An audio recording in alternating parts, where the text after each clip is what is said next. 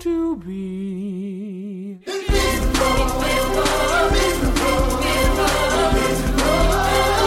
It's not who we were. It's not who we were. It's just who we are. It's just who we are. I'm gonna stomp all over your face, even if my heart won't snap back into place. In your face. Know you reach me. Know you reach me.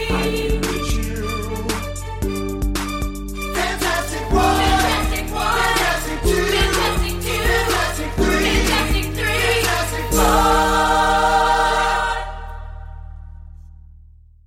Welcome to this week's Failed Critics podcast. I'm Steve Norman. I'm joined by Owen Hughes, Hello? Carol Petts, Hello. and Brian Plank, Hello. as we take a look at last week or so in film, including at the end of this podcast a review of the new Fantastic Four movie, which we're all really excited about. Nobody was excited about it, and I was nobody... actually quite excited about it because I like to see these films do well. But yeah, we'll get into this later. Yes, Yeah. It kind of hasn't done badly. It's done again, awfully. it's It's kind done. of- It took half of what it was tracking for in the US over the weekend. Owen, come on. But it still made like 20-odd million. There's yeah, a which is chance. great. If your film doesn't cost 150 million pounds, that's I suppose. fantastic. There's a chance it might make less than Chronicle did, Yes. Oh, yeah. and that yeah. would be amazing. that would be brilliant. But anyway, on to the quiz to start us off, where it's poised delicately at 2-2, with the winner of this quiz picking a no doubt god-awful film for the other one to watch. So it's me quizzing Brian and Carol as my representatives against Owen.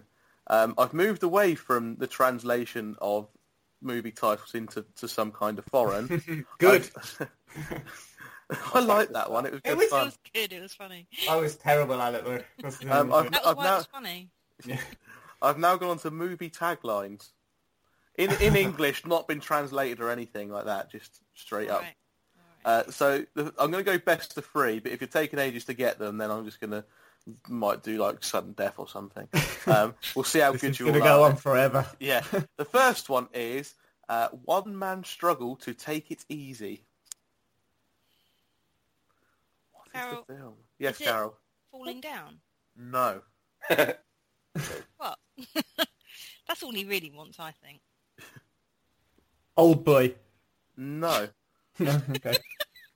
I don't know how it's old. What's the Michael Caine one where he shoots all the kids on his estate? Is it that one? Harry Brown. Yes, Yes. not that one. It was Ferris Bueller's Day Off. Ah. Of course, yeah. The next one then is On the Air, Unaware. Oh God, I know this. Good Oh, morning, Vietnam. Carol. It's the Truman Show. You're right, Carol. Yes. Yeah. Okay. The next one up is The Mission is a Man.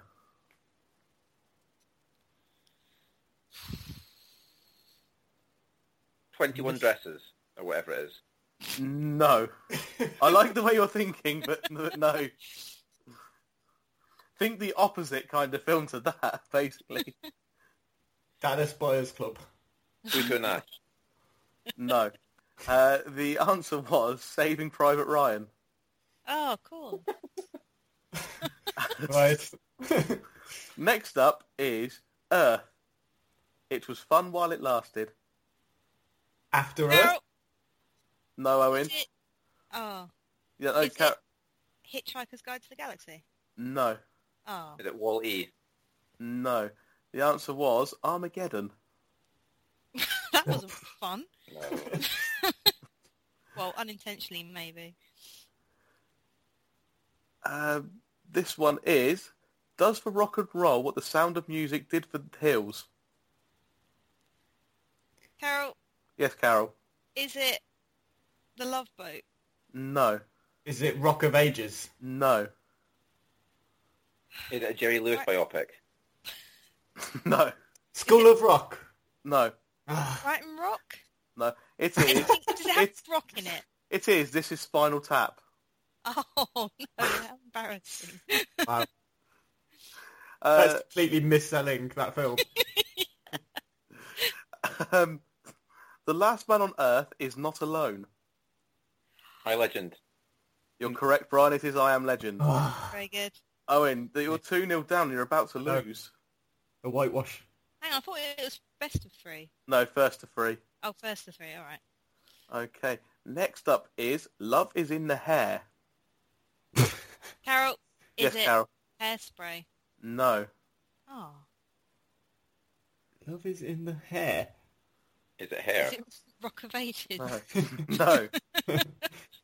No. You'll love it when you hear the answer.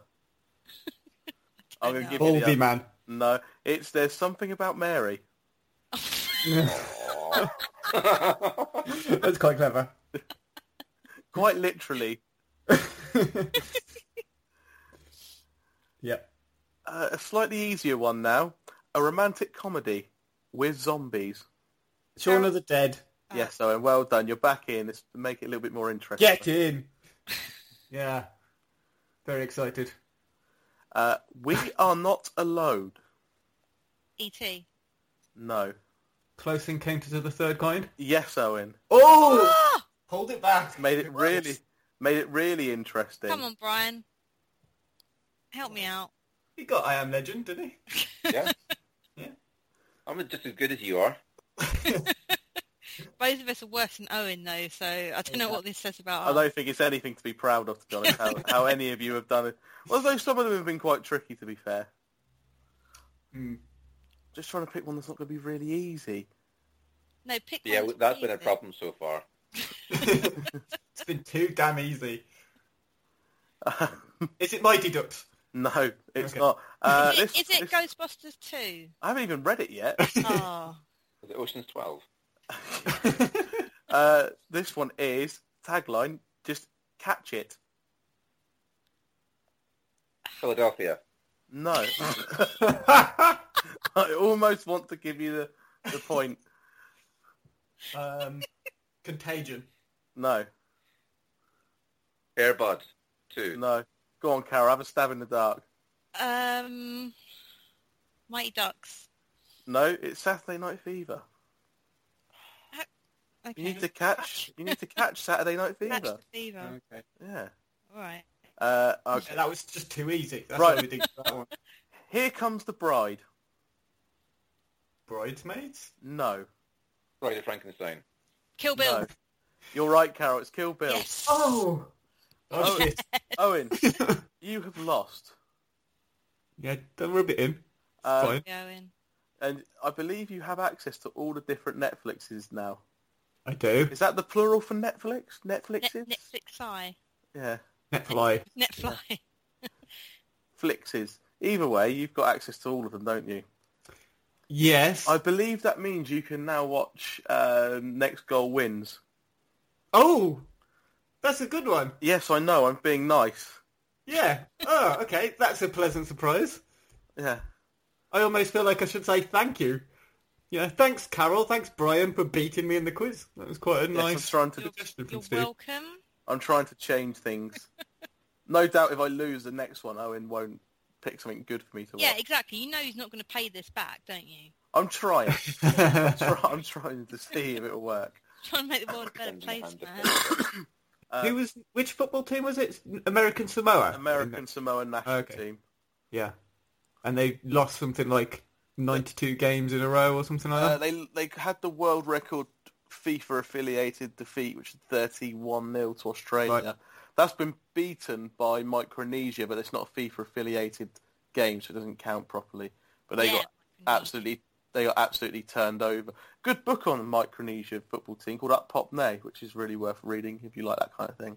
But anyway, Also, Micronesia, a really good answer whenever anything comes up like that on Pointless. what's the Yes. Central African Republic? That's always a point. Everyone's got used to the Central African Republic.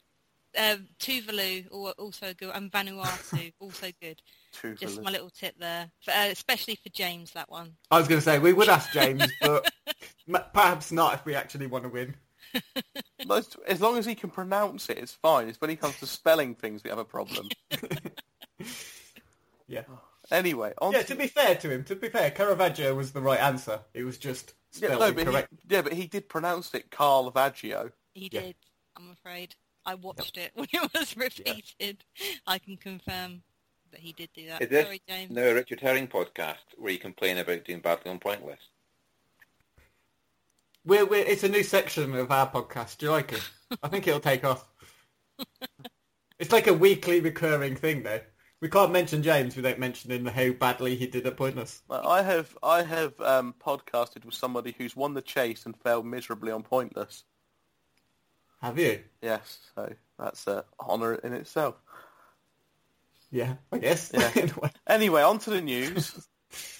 That's like the weakest claim to fame we've ever had on the podcast, by the way. Oh, I've got better claims to fame than that, don't you worry. Okay. But I'll save them for another day, as we need to crack on and do some news. And Carol's really excited because Bill Murray's going to be in Ghostbusters 3. Yay. Yeah. I'm so excited about this film. No, I'm trying to get excited about this film because I've been in a state of not wanting this film for so many years. Right, and let me be upfront here. It's got nothing to do with them all being women. I couldn't care less. I am allegedly a woman myself. The women Yet that to are be in, proven. well, to be determined.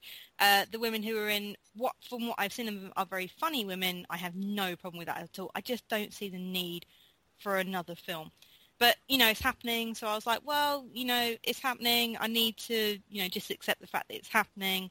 And I listened to a great podcast, which I won't mention here because I don't want to give them publicity on our own podcast. And they're very upfront, very upbeat about this all, and they're very happy about it. So I've been kind of, maybe it might be okay, everything. Oh, yeah, the car looks really nice. The suits look really good. And then stuff like this comes out, and Dan Aykroyd's playing like a fucking taxi driver or something. And Bill Murray's playing Walter Peck. What the hell? Are you trying to make me hate this film? I don't want to hate this film, but you're trying so hard to make me hate this film. I'm very upset about it. If you're going to put Bill Murray in, make him Venkman. What, a little nod, just wouldn't think much. I think he said he didn't want to be Venkman because that was his thing. He didn't want to tarnish it. I think it's his choice to not be Venkman. And it might undermine the sort of fact they're trying to go with different characters for this as well, if he pops up as Peter. It's like you get an all-female Ghostbusters can't be successful unless we get Bill Murray and Dan Aykroyd to come back in their original characters. But is it a sequel or is it a reboot? It's a whole new thing. Right, so you can't, so okay, fair you enough. can't So have Venkman. you can't. No. Well, from what I know, it's a whole new thing anyway. Basically, from what I understand, one of the characters kind of posits the idea of ghosts and gets laughed out of town, writes a book and gets completely slated for it and stuff. And then years later, everything starts going pear-shaped, and they get called in to sort it out. But I don't know. I just think, well, why have him in it at all then? What's the point of him being in it at all? Just get someone else in to play the EPA guy. If you're I'm going sure to there have are many other talented actors out there who can play I can't take Bill Murray seriously as a snotty-nosed government official. Come on. Can't imagine Of course Bill you Murray as being dickless. Exactly. Yeah. But I just think if you're going to have him in it, you just have him as a cameo, as their Yeah, or that's fine. as their original character, and just be like, oh, they've retired now or something. That's them. Or just as a proper cameo, like a cameo is supposed to be, like you see them in the background or something. Or like a Stan Lee cameo. Yeah. That's Yeah, exactly what I was going to say. Maybe. Where he gets eaten by a ghost. No, but apparently this is going to be, this is all just speculation at the moment, obviously. We don't actually know what's happening. Is Slimer in it? I don't know. I'd like him to be in it. There is actually petition to get the woman who played Slimer in the two films, like a cameo role in the film, which would be great, I think, because no one would actually know what she looks like except for us hardcore nerds. Is Rick Moranis making his long-awaited return to film? No, he's not. As far as I'm aware, anyway. He's a very good country and western artist. Actually, he's got quite a few good albums out. He's got quite a decent voice. I mean, he's really good in Little Shop of Horrors, anyway. But he's still got it, and he Right, still looks like like exactly the same as well. It's quite scary. Maybe he's immortal. I'd like to think so. If one person had to be immortal in this world, I'd like it to be Rick Moranis. What? What? Or Ron Howard's brother, who was in every film in the 80s. Yeah, What, Clint No, Howard? but Rick Moranis, I think. Anyway, let's not talk about this anymore because it depresses me massively. Okay, so the other piece of news we've had this week is the Deadpool trailer has been released. Yeah, and when I saw it ages ago when it was leaked from the Comic-Con. I say ages ago, it was a couple of weeks ago, and it was really quite poor quality because obviously someone had just filmed it on their phone and put it on YouTube. I But hate it when folk do that. pardon? I hate it when folk do that. Yeah, they get their phone out and point it at the screen. But it was, I don't mind the trailer, but the reaction on my Twitter feed was either people going, "Oh, this was really funny, it's going to be brilliant," or people saying it was absolutely horrendous looking. I think if you think it's horrendous, you don't really get Deadpool and it's not really aimed at you, no offence. Yeah, it's very, very faithful to Deadpool. Yeah. Yes. And if you like Deadpool, that is the film for you. If Deadpool's not for you, then the film is not for you. Yeah. But it's I definitely thought it was faithful really Deadpool. funny. I thought Yeah. it was really good. Even though I had watched the Comic-Con one, the leaked one as well, I really enjoyed seeing the proper high-quality version, Yeah. the red band one. I haven't seen the green band one. Total waste of I- time, in my opinion. I watched the Green Band trailer first, because that's the first tweet I got. Then I watched the Red Band one and thought, it's not that different. Oh, they don't have a head anymore. Yes, it's quite different. So, for those of us who don't know too much about these things, who is Deadpool? What's he all about? He's got a superpower of having cancer and a healing factor. Well, it is. Yeah, it is. Basically sarcastic and has swords and shoots people for fun. If And he you're can't- 14 years old, this is going to be the best film you've ever seen. Yeah, my brother can't wait for it. My brother's like 17 years old. He absolutely cannot wait. It's basically for people who like to kick ass, really, isn't it? I think the film. Is that a Yeah. fair assumption? The first one, obviously, not Yeah, nobody likes the second one. the turd. And where does it kind of... I mean, again, this is just me making questions leading into getting answers we want, but which studio's making it? Is it going to fit into any other This is Fox. overarching have it. world or universe, or is it just a standalone? So we could It's got potentially get like an it's X-Men, got- Deadpool, Fantastic Four crossover. it's got Colossus from the X-Men, but it's a different actor playing Colossus. He's Oh, not yeah, actually I an noticed actor, is it, he? yeah. He's not like the guy who played Colossus originally, whose name has escaped me at the moment. Got offered it, but it was going to be entirely CG. You don't actually see him at all. It's just going to be him as metal, basically, all the time. So he turned it down. Vain. Yeah, that's one way of looking at it. But no, I'm really looking forward to it. Yeah, because you could quite easily have it's probably not going to happen that you'll have Wolverine dropping into it, but it'd be nice to, that possibility is there. He wouldn't even have to have the claws on, actually, would he? Because he's only said he's putting on the claws one last time, hasn't he? He hasn't said he's playing Wolverine one last time. So, Well, yeah. Didn't he get his claws chopped off at the end of the Wolverine? He had the Yeah. metal claws chopped off, and then he had them back in Days of Future Past. We've had Days of Future Past since then. That wiped out everything, including X-Men 3. So that's something to be thankful for, I think. So to kick us off with what we've been watching then, Brian, why don't you tell us what film you've watched in the last 7 days or so? I went to see Inside Out last week, and I was going to give it a miss, and then I saw that Amy Poehler was in it. I thought, well, I have to do that one. Yeah. Because I love Parks and Rec so much. And she's basically playing a Leslie Knope in that she's all hyper all the time. She plays the physical embodiment of joy as an abstract concept that exists within your mind. Just going back one, it's a cartoon, it's animated, it's set inside the head of a teenage girl. And it's about the 5 main emotions, anger, disgust, fear, sadness, and joy that run this girl's mind as she moves from the family home in Wisconsin, or is it Minnesota? Somewhere up north. Yeah. To San Northwest, Francisco. isn't it? Yeah. And it's a film about depression and about being depressed and what it does to you. It's super accurate. It's super on point. It's explained very well what happens to you when you're depressed, and it's the most fun you can have in a film about your personality shutting down. I thought it was brilliant. I've got a few pals who've got depression, and we all say, but that's what it's like. But it's fun, and it's easy to explain. It's easy to see why people do things that they do. I think it's magic. I think it's really good, and it's fun, and it's funny. I think And it's great as a sort of well. explanation for those sort of things, in a sort of non-patronising way, I guess. Well, it's you'd think it might be a bit patronising because it's about cartoon emotions that pull a lever and it makes you sad or happy, sort of thing. But I thought they handled it quite well. But that's Pixar for you, I guess. They're very good at being very grown up and very accessible at the same time. Yeah.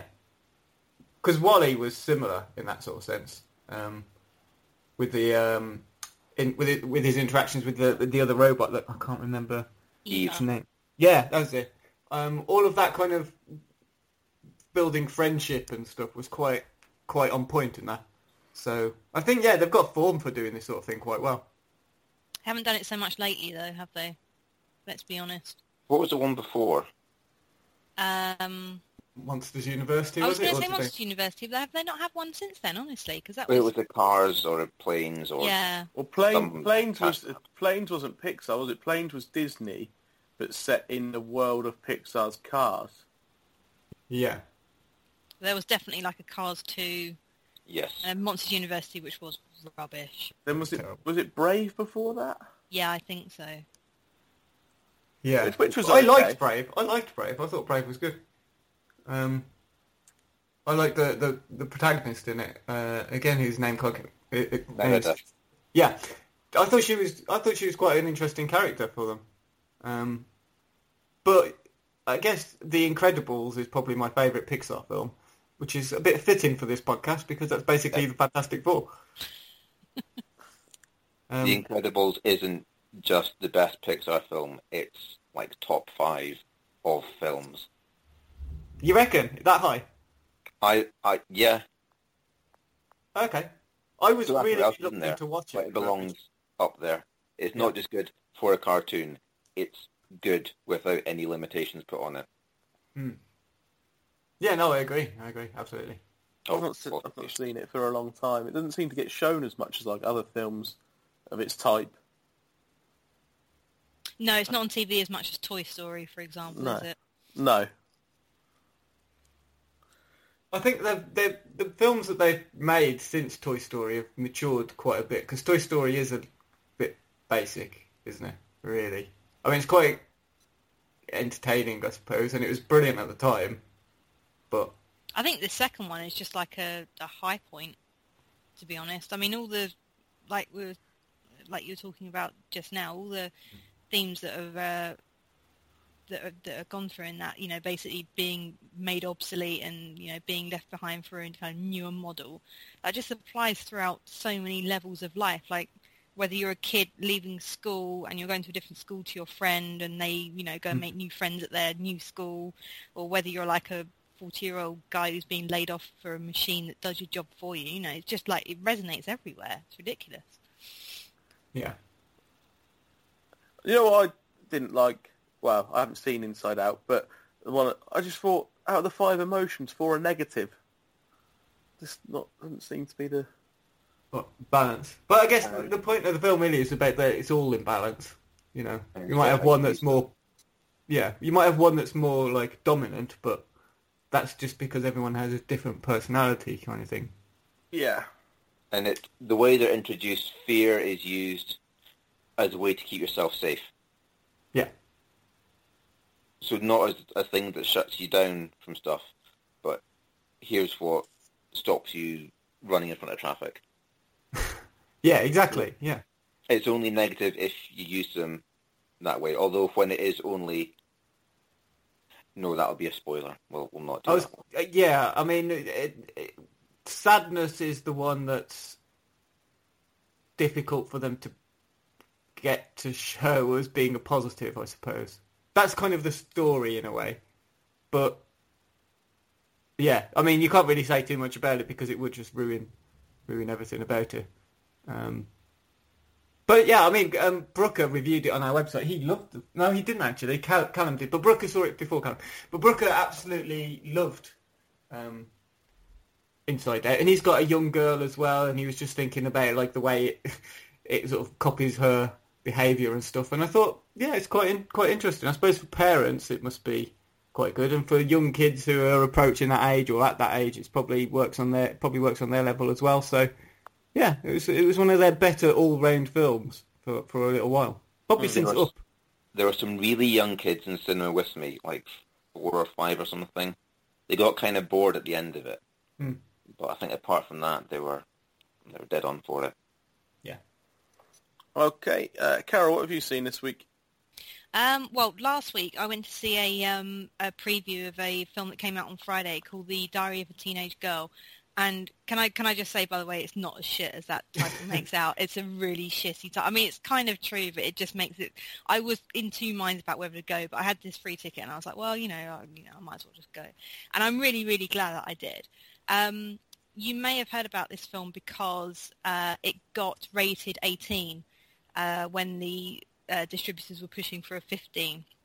But it's about a teenage girl and kind of her sexual awakening. So it's aimed at 15-year-olds, but unfortunately they've been kind of pushed out due to this decision, which I'm not going to say whether it's right or not, but the reason that the BBFC have given is because on the certificate at the front of the film just says it's because of sex scenes.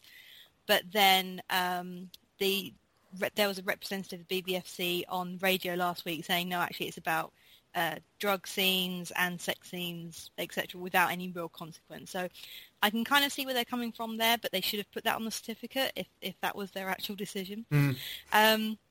Anyway, so it's about a girl who's about 15 years old, Minnie, and it's set in 1970s San Francisco. And yeah, she's kind of going through a lot of kind of hormonal changes. And she has her mother is kind of like a good time party girl, and she has a boyfriend who Minnie kind of starts getting involved with. And it's a really, really interesting film. It's got some really mature performances. The girl who plays Minnie is called Beth Powley. I think she's been in some British TV. She's actually British. I had no idea she was. And the boyfriend is Alexander Skarsgård, who is from True Blood, but he's been in another couple of things. But I didn't actually realise he's Stellan Skarsgård's son. I had no idea. Is he? Yeah, I had no idea. But yeah, he's really good. And the mum is played by Kristen Wiig, who, going back to our Ghostbusters discussion earlier, is in that. And I really like her. I think she's good. Everything I've seen her in, she's been really good in. And she's really good in this as well. It's just 3 really kind of good performances, especially I think Alexander Skarsgård, who is kind of really good as this boyfriend who is a lot older and shouldn't be, he's very flattered by this 15-year-old girl showing an interest in him, but doesn't ever seem to want to take responsibility for his own actions, just kind of fools around and doesn't really think of the consequences, etc. So yeah, it's all set against the background of a real life news story that was going on at the time, where a girl was kidnapped and she was being coerced into doing things against her will. Well, the idea was she being coerced against her will, or was she doing it willingly? And it kind of draws a really interesting parallel between this real life case and Minnie. Is she being coerced, or is she doing things of her own free will? And it's just a really, really interesting film. And I'm just so annoyed that 15-year-olds can't go and see it, because to my mind, there's not really much wrong with it in relation to that. And actually, I think it's quite an important film for 15-year-olds to be seeing. And it's just really strange that a lot of the coming-of-age films that we see, and I'm sorry if I'm going to risk coming off a bit feminist here, I apologise in advance, but a lot of coming-of-age films that we see always involve like the male protagonist, and that seems to be perfectly fine. But along comes one with a female protagonist, and it's kind of, oh no, can't show that, because it's very morally complex. There's no right or wrong answer to it. But it's really, really interesting, and if it's on near you, I would definitely recommend going to see it. It seems like an American version of An Education. I haven't seen An With Education. Lee Mulligan. And Peter Sarsgaard, isn't there? Who's not related. But I don't think he even spells his name the same way. But so why would he be related? But that's a really good film, An Education. It seems like it deals with a similar sort of thing about a girl who's quite young and sort of with an older man, and the relationships are in that. I think that's set in the 60s.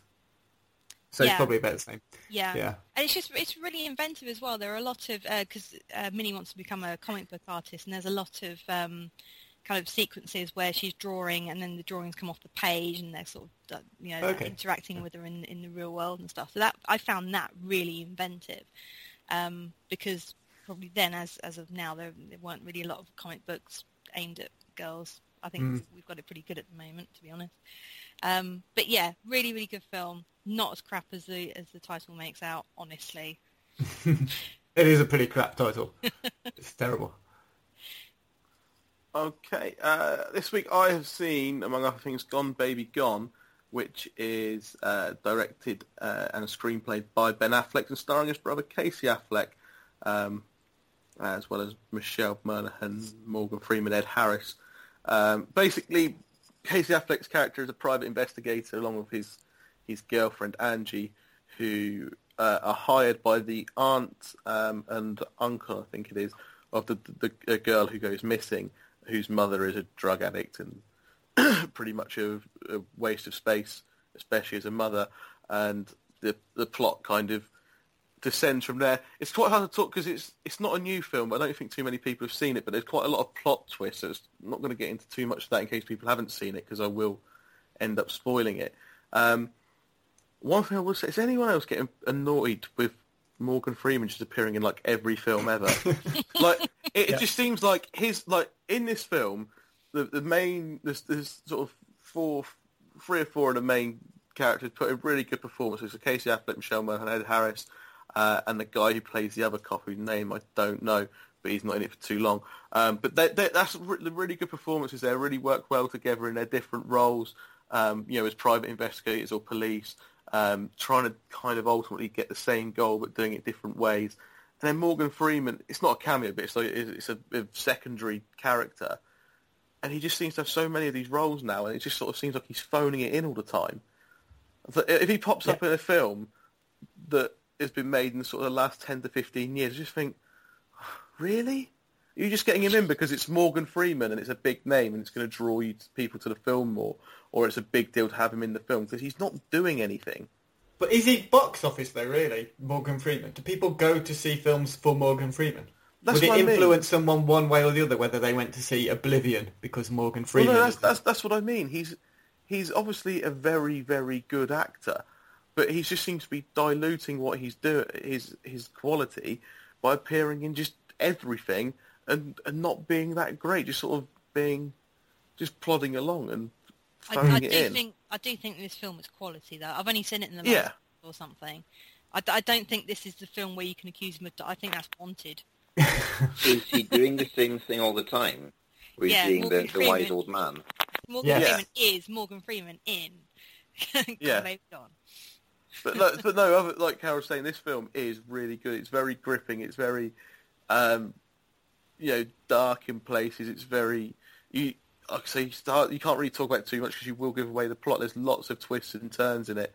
Some are obvious, or I think are obvious. Some are not so obvious. And you obviously got characters coming into sort of moral issues as well. But no, I think it's fantastic film. Good performances from like Casey Affleck, Ed Harris, Michelle Monaghan, and another good film in Ben Affleck's directing career. I really liked how at certain points it's really ambiguous, isn't it? Yeah. And it just kind of leads you to make your own mind up on certain characters and their motivations. Yeah, it just like, what do you think? It doesn't kind of lead you into the film doesn't ever make you think he's done this and he's right, or he's done this and he's wrong. It's like, he's done this. What do you think?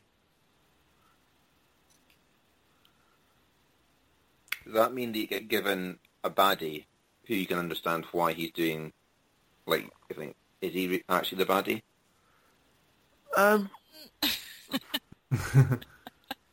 Sort of. Yeah. Who's the real monster here, Stu? I mean, there's a few goodies that are doing baddie type things. Does that make them a goodie still, or are they a baddie now? Maybe it's not as black and white as that. No. Grey areas. Yeah. Mm. So yeah, but no, I'd recommend it because it's not kind of, even though it's a Ben Affleck film with Morgan Freeman in it, it's not kind of the most, I suppose, not that well known, is it? I Especially think the it was people. his first film, wasn't it? Ben Affleck's first film. Wasn't was his first that film The Town? Town? The Town, Yeah, it might wasn't have been The Town, yeah, sorry. But it Yeah, was man, definitely he's been yeah, Boston. pre-Oscar. Yeah, I don't know how I couldn't work with my brother in that capacity. I'd kill him. Does that mean Casey Affleck might pop up in the Batman film? I'd actually really like that. Do you reckon? I like him Yeah. to turn up as Robin. Yeah, that'd be amazing. Yeah, you know it makes sense. But which Robin? Ah. Or if you have Casey Affleck being Thomas Wayne when he gets shot. Because Yeah. we're going to Yeah, have 'cause to we're do definitely going to see that the- again, aren't we? the mum and dad get shot and the pearls fall to the gutter scene because everyone has to do that. Yeah, we're definitely seeing. I think it's in the trailer, that bit. We definitely have to see that again. Oh yeah, because nobody knows it. No I one's mean, really aware of what happened. No, even this is old and grizzled Batman, not origin story. No one knows anything about him. It's just an absolute enigma. Anyway, Owen, what have you seen? I'll try and make it quick because I think I've talked about this before on the podcast. But it's one of my favourite films. It's Apocalypse Now. I watched it again earlier today because I've started to read Joseph Conrad's book, Heart of Darkness, and I've never read it before, and I'm only probably halfway through, if that. And it's obviously it's really good, but it's a bit strange and unusual to read in sort of the language that he uses, and particularly with regard to, it's quite controversial because of some of the racism angle to it, because it's about a guy who sails down a river in Africa, down the Congo, I think, and it's kind of about imperialism and how the black people there, the African tribes people were treated, and blah, blah, blah, blah. I mean, it's quite a difficult subject for me to tackle in 3 to 4 minutes on a podcast, but Apocalypse Now, the film, doesn't really go down that angle quite as much as the book has so far, I don't think. Or at least not as subtly as that, because Apocalypse Now transports the film, the story, from in the African Congo to Vietnam and Cambodia. And it was Francis Ford Coppola's film in 1979, just snuck in. I think it was released over here in the December, so it was just the very end of the 1970s. But it's brilliant. It's absolutely fantastic. I love it. I've seen it twice. I've seen the theatrical cut twice now, and I've seen the Redux cut once. In fact, the first time I watched Apocalypse Now, I watched the Redux version the next day because I was just sort of fascinated by it. I thought it was absolutely superb. I think one of the things it's quite well known for, which I don't really know too much about yet, but I am going to change that, is the fact that it was a really terrible production they had during the making of the film. It's quite well known for Martin Sheen was practically dying through the making of it. Marlon Brando was just being Marlon Brando basically. But it's got a great cast regardless. That's a Robert Duvall's fantastic in it. Although he's only in it for a little while, but you get to see him as this surf-obsessed colonel in the army. He sort of annihilates an entire village of Vietnamese just so he can go surfing on the riverbank there. You've got Dennis Hopper in it as a sort of journalist who's really good. I mean, he's also not in it for very long, but he's great. You've got a really young Lawrence Fishburne who's great. Cameos from Harrison Ford, who sort of pops up quite early on in one of his early roles. Guy called Frederick Forrest, who plays Chef on the boat as this boat travels down the river. It's full of absolutely outstanding performances, and they're only made even better when you realise that, like I said, the cast were just half dead through the making of it.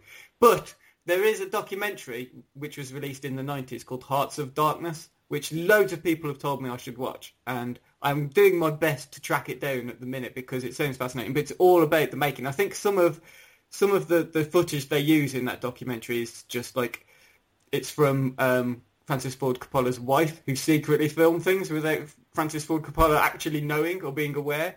So they talk about things like how Martin Sheen was nearly dead and what they're going to do if he dies and all that kind of thing. So I'm really fascinated to learn about it. But yeah, I mean, as for the film itself, it's just iconic. Everything from like the first scene where you've got like this hazy, dreamlike thing with Martin Sheen thrashing about in his little room as he's on R&R in the army, all the way through to sort of the end scenes with Brando and the sort of sacrifice that's also the film is quite controversial for that sort of film, the sacrifice of a cow, which really happened, and it's just brutal. It's horrible, but it's like that's what the tribes people of this Cambodian little village were doing, and they just decided to film it. You know, it's kind of. But anyway, yeah, I won't go on about it anymore. Like I said, I've talked about it before in the past. It's just fantastic. It's probably the best Vietnam War film, possibly even the best war film ever made.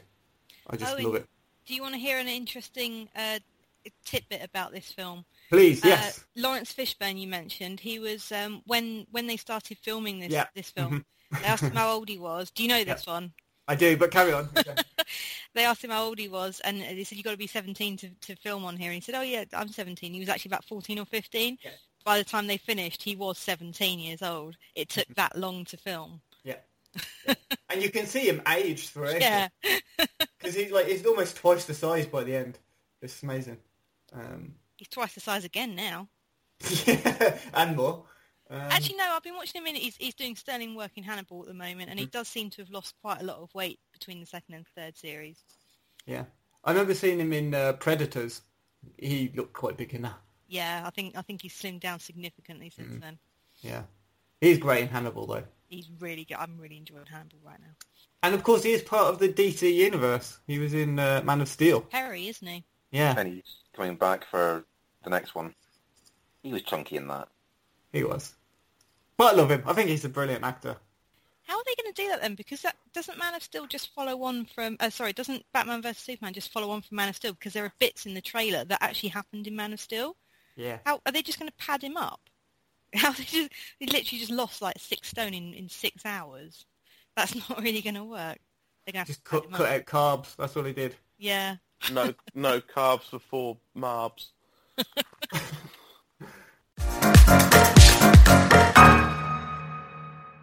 Time now then for what you've all been waiting for. That's our review of the new Fantastic Four movie, or Carol as it's otherwise known. It's Fanforstic. According to the poster, that's what it said. I genuinely did hear someone call it that on Sunday morning when I went to see it as well. Did they? Yeah. What, completely, like, seriously? One for Fanforstic, please. Absolutely true. Quality. Good Lord. Did the guy behind the counter know what he was on about? I didn't really... I wasn't keen on hanging around the foyer for this one. I wanted to, so I didn't really want to make it be known that I was going into it. Get in, get out quickly, yeah. Yeah, get in and get out. Yeah, it's not had great reviews, is it? It's currently at 9% on Rotten Tomatoes. I think that's probably harsh, but it is not a good film. Well, yeah, I mean, the thing with Rotten Tomatoes is it comes down on one side or the other, doesn't it? So yeah, I think the fan one is currently at about 50%, which I think is probably 24%. Sorry, 24% now. More people have seen it. I think that's probably fair. Yeah, IMDb's got it at 4.0 out of 10. Yeah, I think that's fair. You know, I'd say it was about a 4 out of 10 if I was going to rate it. Not because it fit as a pun, but I just think that's just about all it is. I don't hate it, but it's not a good film by any stretch. I mean, obviously... Another pun! Stretch. Sorry, yeah. Karen. Obviously, it had lots of problems. Many of which came from Josh Trank, who had done Chronicle before, and then this was his next thing.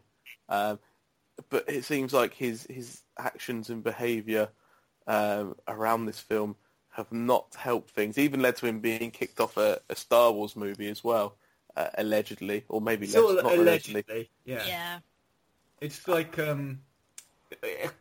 it was quite well known at the time that it was being made that there was a few issues with the film and with Trank, and some falling out with Fox over the production. In fact, the rumour is they made him reshoot a lot of the film and add more action into it. Which, if that's true, I hate to see what it looked like without any action, because, as in its original form, because all of the action is reserved for about 2 scenes, and one of those is just so rushed. But I'm talking quite a lot about it. What did you guys think of it? Did you guys like it or not? Do you know what? For the first 3/4 of an hour, it's actually okay.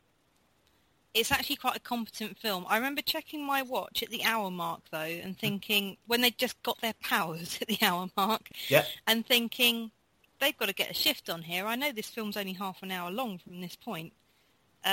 What's happening now? And I don't think it's too much of a spoiler to say that it all just falls apart on one card of 3 words, which is 1 year later. Yeah. Why have we gone a year forward?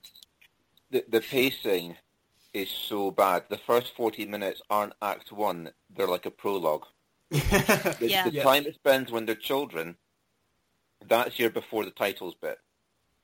And then you do the origin. The origin is important if it tells you something about what makes them people. But they put so many bits in that they never pick up. They develop so many things that they never use. Ben gave Reed a pocket knife. Now that'll be important later. No, it's not. Johnny's now working on this, and things he's worked on before, like his Honda, they've broken down. That'll be no, it's not. If you were to graph and do literal plot threads, they're all dangling at the end, and then all new plot threads come in the second half. It's so poorly organized and so poorly constructed. They spend it's really decompressed, and it's really underdeveloped. And that's kind of unforgivable for me. I don't know whether it's just because he's not really perhaps experienced enough for a film of this size. The director Josh Trank, but you're right. There isn't really any excuse in getting the pacing of it so wrong. I guess the problem is they've tried to write a 2.5 hour long film, squashed the first 2/3 of it into a 45-minute film, and then the rest of it just quickly scrabbled through to get to the end. And the ending of it is terrible. It's really bad. There's no conclusion really to the story. Half of the characters just... This is my biggest problem with the film. Half of the characters just disappear at random intervals in the film for quite a big piece of the film. Ben just wanders out of it after a bit. He's there all through the childhood with Reed, and then Reed gets to the lab, and it's just this is you. I'm off for a bit. See you later. We've been friends since childhood, but I've worked on all these projects that have got you to this point. But yeah, fuck it. I'm just going back to the scrapyard. See you later. But there's a theme that is... I don't know if it's hinted at or if it's just in Trank's head, but there's a theme of loneliness because the characters are kept apart from each other. Ben doesn't belong at Reed's new place. Victor is separated for a year from anyone. Ben is kept literally in a cell for a year. And that sort of fits with the theme of, we're stronger as a group, but they don't express it properly.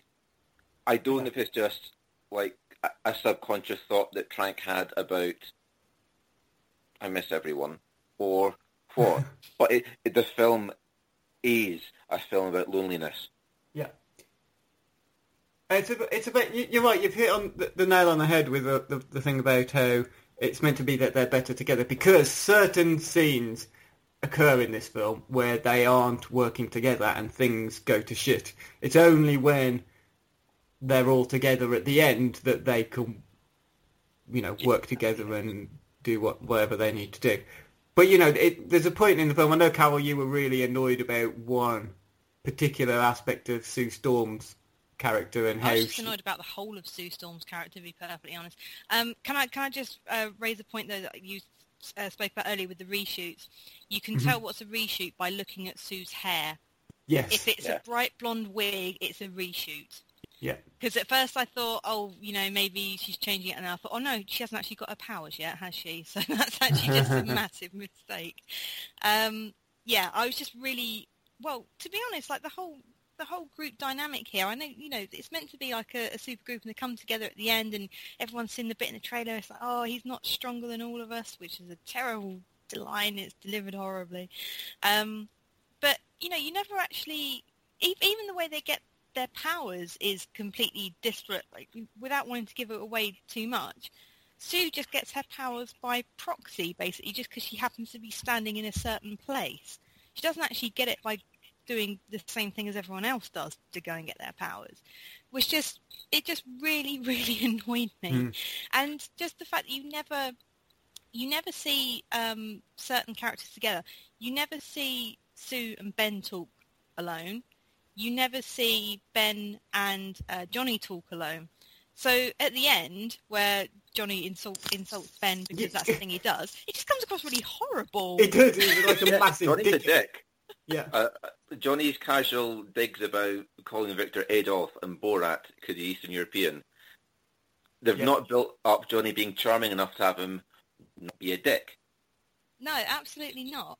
And as much as I'm not a massive fan of the two previous films, but they are aimed at a much younger market. I think, to be honest, like my brother was about 8 years old when they came out, so he loves them. That was his kind of younger kiddie superhero film. But I think the thing between Ben and Johnny, they actually, one of the few things that got right was the dynamic between Ben and Johnny. I thought that was really good. And it's just not there in this film. It just comes across as nasty and mean. And it's just like, no, I don't think anyone comes out of it particularly well, to be perfectly honest. The only, up until the halfway point, the only folk who don't come across as assholes are Sue and Ben. And that's because they haven't really been in it that much. No, look, Ben's nice. Sue doesn't do anything offensive. Reed's creepy the first time he sees Sue. Oh, you got your headphones? I'm going to speak to you. Yeah. Victor's creepy. Franklin Storm's odd. He gives his son a proper dressing off instead of, oh, I'm really worried about you. But yeah, you're right that no one gets to be with another character to develop a relationship. Victor Von Doom and Reed Richards is a proper rivalry, or it should be, because it's Reed's fault that Victor had his accident. But they don't interact. There is no animosity. There's no reason why Victor should go mental in this film, why he should be a villain. I was expecting more from that. I was definitely expecting him to blame Reed for that, but nothing came of it. Well, it's the whole point of like him getting his powers. He's just Victor Von Doom getting his, what ultimate powers, I suppose. He's just completely like left alone in that place. And during his, is that a spoiler? Maybe I'll edit that out. But when he gets his powers, he's cut off from everybody. But they don't even acknowledge he's not there anymore at any point. The other one, okay, this might be spoiler, but I'll tell you about it anyway. He's left on a planet for a year. The first chance he gets, he leaves. Yeah. Within 15 minutes, he's back with the intention of spending the rest of his life there and destroying all life on Earth. Yeah. Because that's how much he hated it. It's just, it doesn't make any sense. No, none of it does. And Nope. Can I talk Ben? Because Ben makes the least amount of sense. Yeah. Right, the idea about Ben Grimm, one bit that did actually work was the body horror bit. where they Oh, get their yeah. powers. Yeah. And oh my god, Johnny is actually on fire. Mm-hmm. And oh my god, my shins are 4 feet long. And Ben wakes up encased in rocks, and Ben Grimm has a self-loathing thing, which he comes to accept that he's a thing. Except in this film, he doesn't cover himself up. He's not allowed to cover himself up. He ends up working with the military. He doesn't get a uniform. They don't even paint stripes on him. He just walks around naked. And that is not how someone who has issues with his body, in that he hates it, Yeah. would be happy with. Ben Grimm, after the accident, is kept in a cell, naked, and then let out when they need him to kill someone. After a year. What the hell is this? Yeah. I mean, how does it differ then, Brian? Because you've read Ultimate Comics, the Fantastic Four in the Ultimate Comics version. How different are the interpretations from that to this film? Are they very different, or is it taking a lot of its inspiration from that Mark Miller, Brian M. Bendis sort of run? In the Ultimates, okay, it's still the 5 of them. They go out as a group. They get split around the world. They get reunited apart from Victor. No one's seen Victor. He's in Denmark setting up a commune, and he has goat legs. Don't worry about that one. Couldn't look any worse than it did in this film. But there's still the idea that, don't worry, we can fix this. I mean, I assume that's why Ben goes along. They make the point that Ben goes along with the army because you have a cure for me, right? But he just takes that on the face. What you needed in that to show the relationship between Ben and Reed, which has been the hallmark of the first half hour of the film, is don't worry, you're my buddy, I'll solve this. Instead of laters, bye, I'm going to go away for a year. But every time this film should have zigged, it zagged. And it makes terrible choice after terrible choice about how to tell a story and how to make its characters act like reasonable people would. Mm-hmm. They serve our story, and the story doesn't work. Yeah, I think that's a fair comment, really. It just doesn't work. There's just no point in the film that feels like it feels like actually you've got lots of different ideas and no idea of how to put them together, really. Lots of different concepts, lots of different strands for what each character should be doing, but there's nothing to really bring them together because they don't feel like a group of friends at any point. At most, you could say they're colleagues, you know. But even Sue and Johnny, and there's been a huge thing made about that with people beforehand. Okay, she's adopted, they're family, that's fine, but please show me that they're a family. Yeah. Sue gets no screen time with Johnny. I think the only time they interact is when they accidentally fight later on. I'm pretty sure, and correct me if I'm wrong, that's the only time he says something directly to her. I think there's a point where he's working on the computer and she's in the same room and then she's leaving and he says, "It's good to see you again." I think that might be the only other moment that I can think where there's just those two on screen together. Yeah, That's where not Johnny enough. just comes in. No, it isn't, no. It's a hint at best about a relationship between them. But nothing developed. I mean, the whole point of the Fantastic Four isn't the trappings, it isn't Ben should be wearing blue pants. It's the fact they are a core group, a family. And this film doesn't understand what a family is, or what a family is like, and how to present it. It's terrible at relationships, which is the core of what this story should be about. I think that's what really annoyed me as well about Johnny and Sue, because obviously she's adopted into the family, and I thought, oh great, this is a chance for them to kind of show that, on a smaller scale, that it's not all about being blood relations, it's about being a family. Being a family is something different. You don't have to be related by blood. Family's what you make. Yeah, exactly. So I was thinking, maybe they're going to, use her being adopted as showing that. And I was like, no, we're not going to show any of that. It's just going to be, 4 people just kind of literally thrown together at the end. Did they film the first draft? Is that what we got? I don't know. I think there's an amazing... The ideas are there. Yeah. But nothing happens with them. I think there's an amazingly fascinating story to go behind the making of this film. I don't think we're going to hear it for a long time. Did anybody listen to the Josh Trank and Kevin Smith podcast? No, I can't stand it. No, not for me. Oh, I can't fucking Smith either.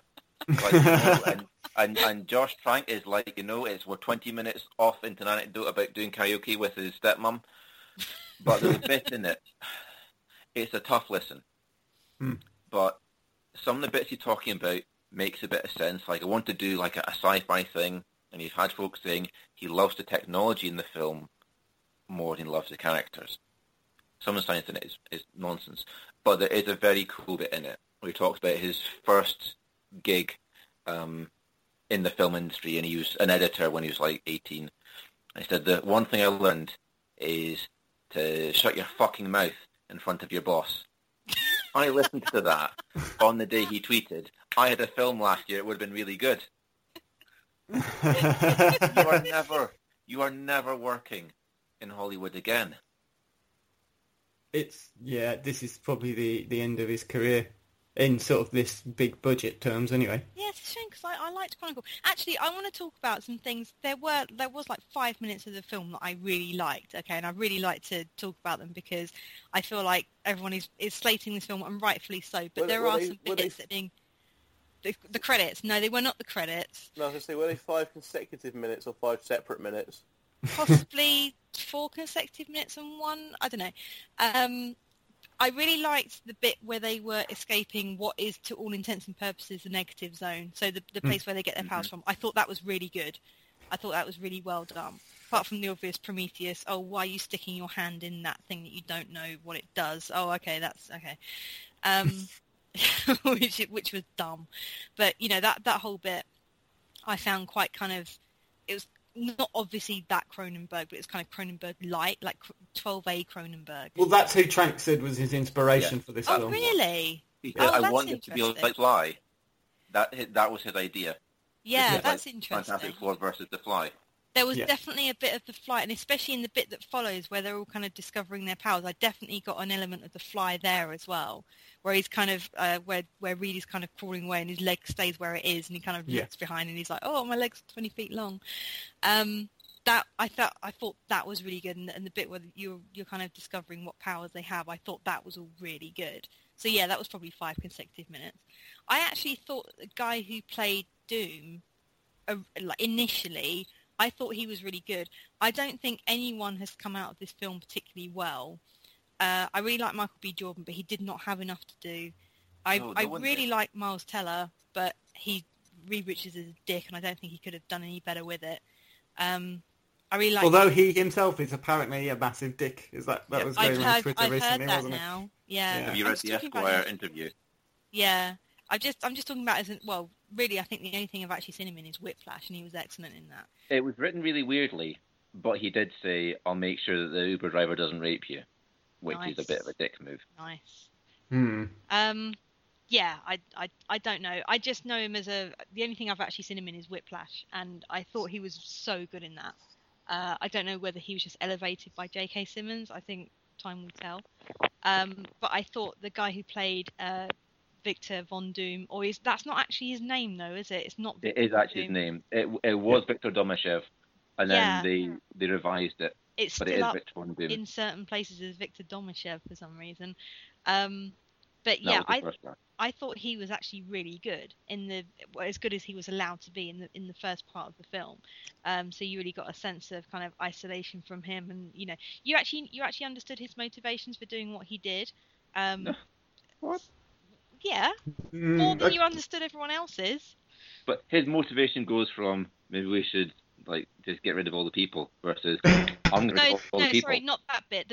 Not the end bit. I'm talking about before ground zero that is the 1 year later card. I'm talking about the bit where they the astronaut go bit. to yes. Yes. Yeah.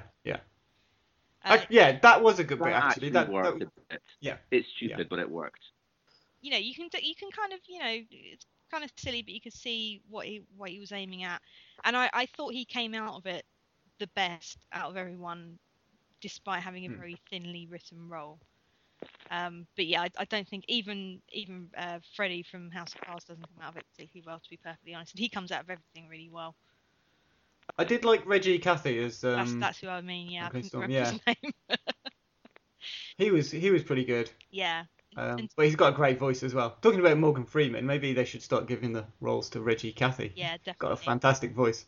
That seems like a good place to end this podcast.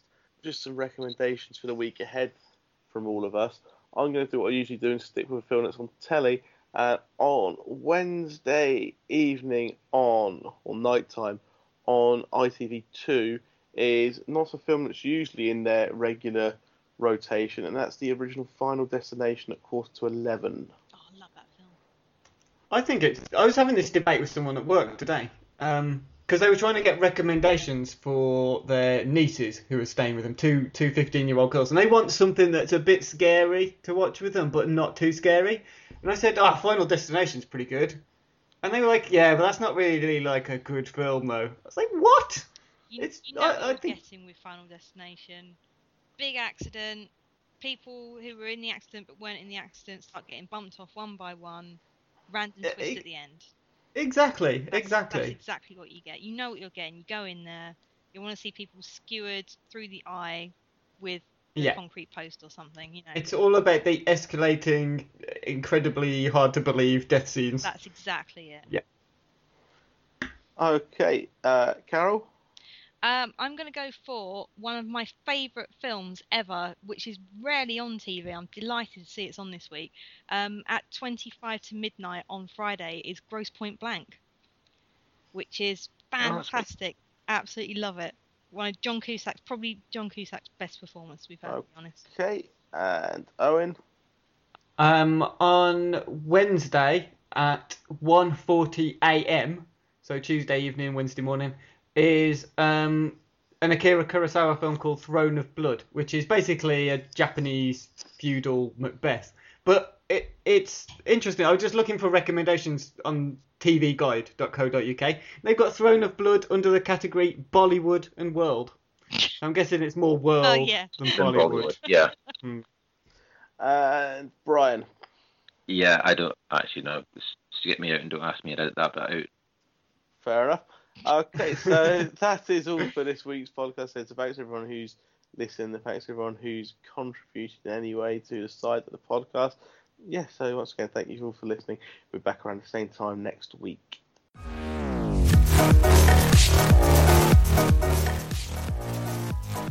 The Failed Critics podcast is presented by Steve Norman and Owen Hughes, created by James Diamond, with original music provided by Kevin MacLeod of Incompetech.com, remixed by James Yule of JamesYule.com.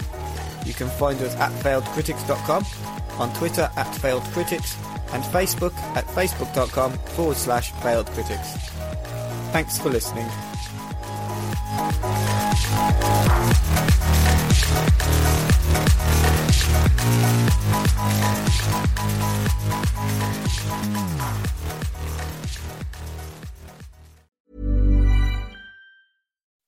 When you make decisions for your company, you look for the no-brainers. If you have a lot of mailing to do, Stamps.com is the ultimate no-brainer. Use the Stamps.com mobile app to mail everything you need to keep your business running with up to 89% off USPS and UPS. Make the same no-brainer decision as over 1 million other businesses with Stamps.com. Use code PROGRAM for a special offer. That's Stamps.com, code PROGRAM.